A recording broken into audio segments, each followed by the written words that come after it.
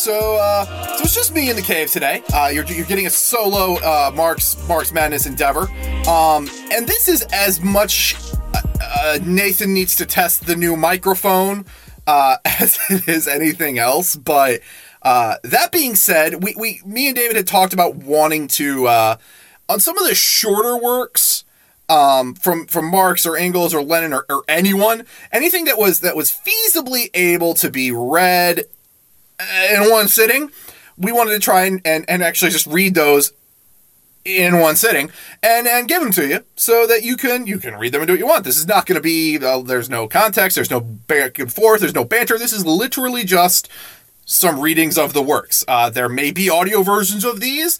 They're not so long that you shouldn't be able to read them yourself if you don't want to. But if you want an audio version of it, it's here. If not, we're not charging you for it. So that being said, the first work that we're going to read is probably the shortest of all the ones that we'd ever read, but is very relevant to State and Revolution, and it's just relevant to any good Marxism in general. And it's Frederick Engels' On Authority from 1872. It was written in 1872. It was published in 1874 in the Italian Almanacco Repubblicano.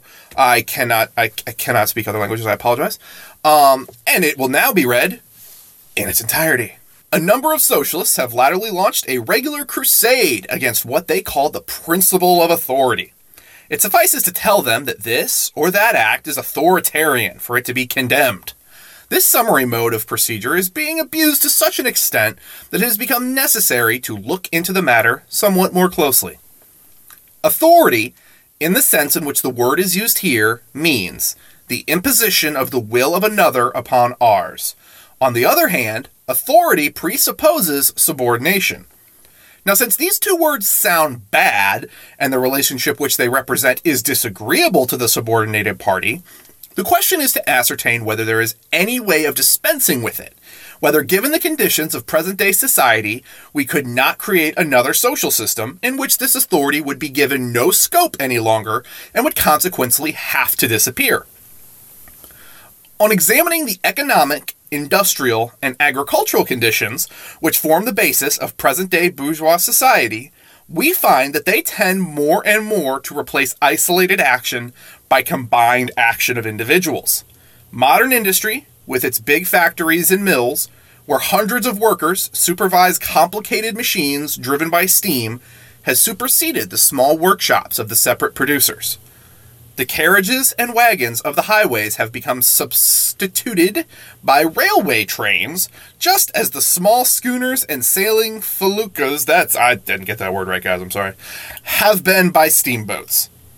Even agriculture falls increasingly under the domain of the machine and of steam, which slowly but relentlessly put in the place of the small proprietors, big capitalists, who with the aid of hired workers cultivate vast stretches of land.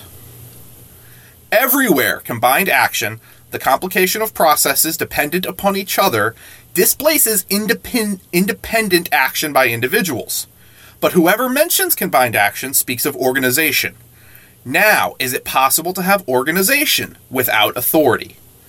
Supposing a social revolution dethroned the capitalists, who now exercise their authority over the production and circulation of wealth. Supposing to adopt entirely the point of view of the anti-authoritarians, that the land and the instruments of labor had become the collective property of the workers who use them, will authority have disappeared, or will it only have changed its form? Let us see. Let us take by way, if example, a cotton spinning mill. The cotton must pass through at least 6 successive operations before it is reduced to the state of thread, and these operations take place for the most part in different rooms. Furthermore, keeping the machines going requires an engineer to look after the steam engine, mechanics to make the current repairs, and many other laborers whose business it is to transfer the products from one room to another, and so forth. All these workers, men, women, and children, are obliged to begin and finish their work at the hours fixed by the authority of the steam, which cares nothing for individual autonomy. The workers must therefore first come to an understanding on the hours of work, and these hours, once they are fixed, must be observed by all without any exception. Thereafter, particular questions arise in each room and at every moment concerning the mode of production, distribution of material, etc., which must be settled by decision of a delegate placed at the head of each branch of labor or, if possible, by a majority vote. The will of the single individual will always have to subordinate itself, which means that questions are settled in an authoritarian way.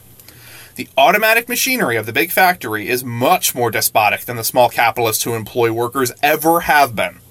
At least with regard to the hours of work, one may write upon the portals of these factories, "Leave ye that enter in all autonomy behind." He wrote that in either French or Latin. I don't know which. I apologize.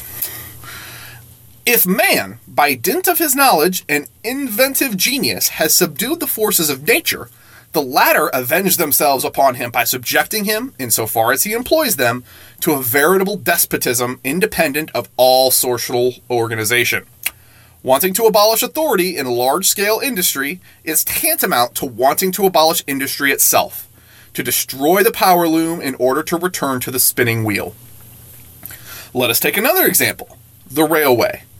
Here, too, the cooperation of an infinite number of individuals is absolutely necessary, and this cooperation must be practiced during precisely fixed hours so that no accidents may happen. Here, too, the first condition of the job is a dominant will that settles all subordinate questions, whether this will is represented by a single delegate or a committee charged with the execution of the resolutions of the majority of persona interested.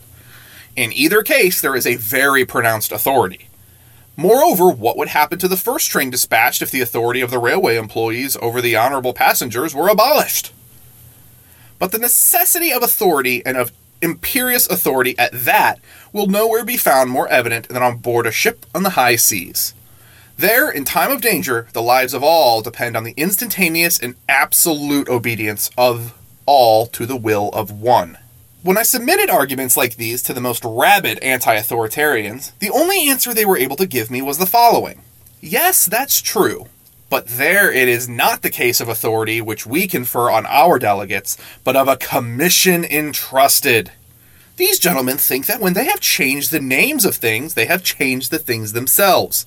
This is how these profound thinkers mock at the whole world. We have thus seen that on the one hand, a certain authority, no matter how delegated, and on the other hand, a certain subordination, are things which, independently of all social organization, are imposed upon us together with the material conditions under which we produce and make products circulate. We have seen besides that the material conditions of production and circulation inevitably develop with large-scale industry and large-scale agriculture, and increasingly tend to enlarge the scope of this authority. Hence, it is absurd to speak of the principles of authority as being absolutely evil, and of the principle of autonomy as being absolutely good. Authority and autonomy are relative things, whose spheres vary with the various phases of development of society. If the autonomists confine themselves to saying that the social organization of the future would restrict authority solely to the limits within which the conditions of production render it inevitable, we could understand each other. But they are blind to all facts that make the thing necessary, and they passionately fight the world. Why do anti-authoritarians not confine themselves to crying out against political authority, the state? All socialists are agreed that the political state, and with it political authority, will disappear as a result of the coming social revolution. That is, that public functions will lose their political character and will be transformed into the simple administrative functions of watching over the true interests of society. But the anti-authoritarians demand that the political state be abolished at one stroke, even before the social conditions that gave birth to it have been destroyed. They demand that the first act of the social revolution shall be the abolition of authority. Have these gentlemen ever seen a revolution? A revolution is certainly the most authoritarian thing there is. It is the act whereby one part of the population imposes its will upon the other part by means of rifles, bayonets, and cannon. Authoritarian means, if such there be at all. And if the victorious party does not want to have fought in vain, it must maintain this rule by means of the terror which it arms it inspire in the reactionists. Would the Paris Commune have lasted a single day if it had not made use of the authority of the armed people against the bourgeoisie? Should we not, on the contrary, reproach it for not having used it freely enough? Therefore, either one of two things. Either the anti-authoritarians don't know what they're talking about, in which case they are creating nothing but confusion, or they do know, and in that case they are betraying the movement of the proletariat. In either case, they serve the reaction. And that was On Authority by Engels. I think it's it's extremely integral to what Lenin was talking about in State and Revolution. It is a probably the simplest, most concise thing that you can throw at anyone who wants to hand wring about authoritarianism and things like that, and people who theoretically should be comrades but still are hung up on the anti-authoritarian thing. Anarchists, I see you out there. So yeah, that was Engels On Authority, without the normal exposition you would expect. If you like this and want more, you'll let us know. If you don't, I'll still probably do it anyway. So yeah, thank you to everyone who's listening, and we will see you when we see you.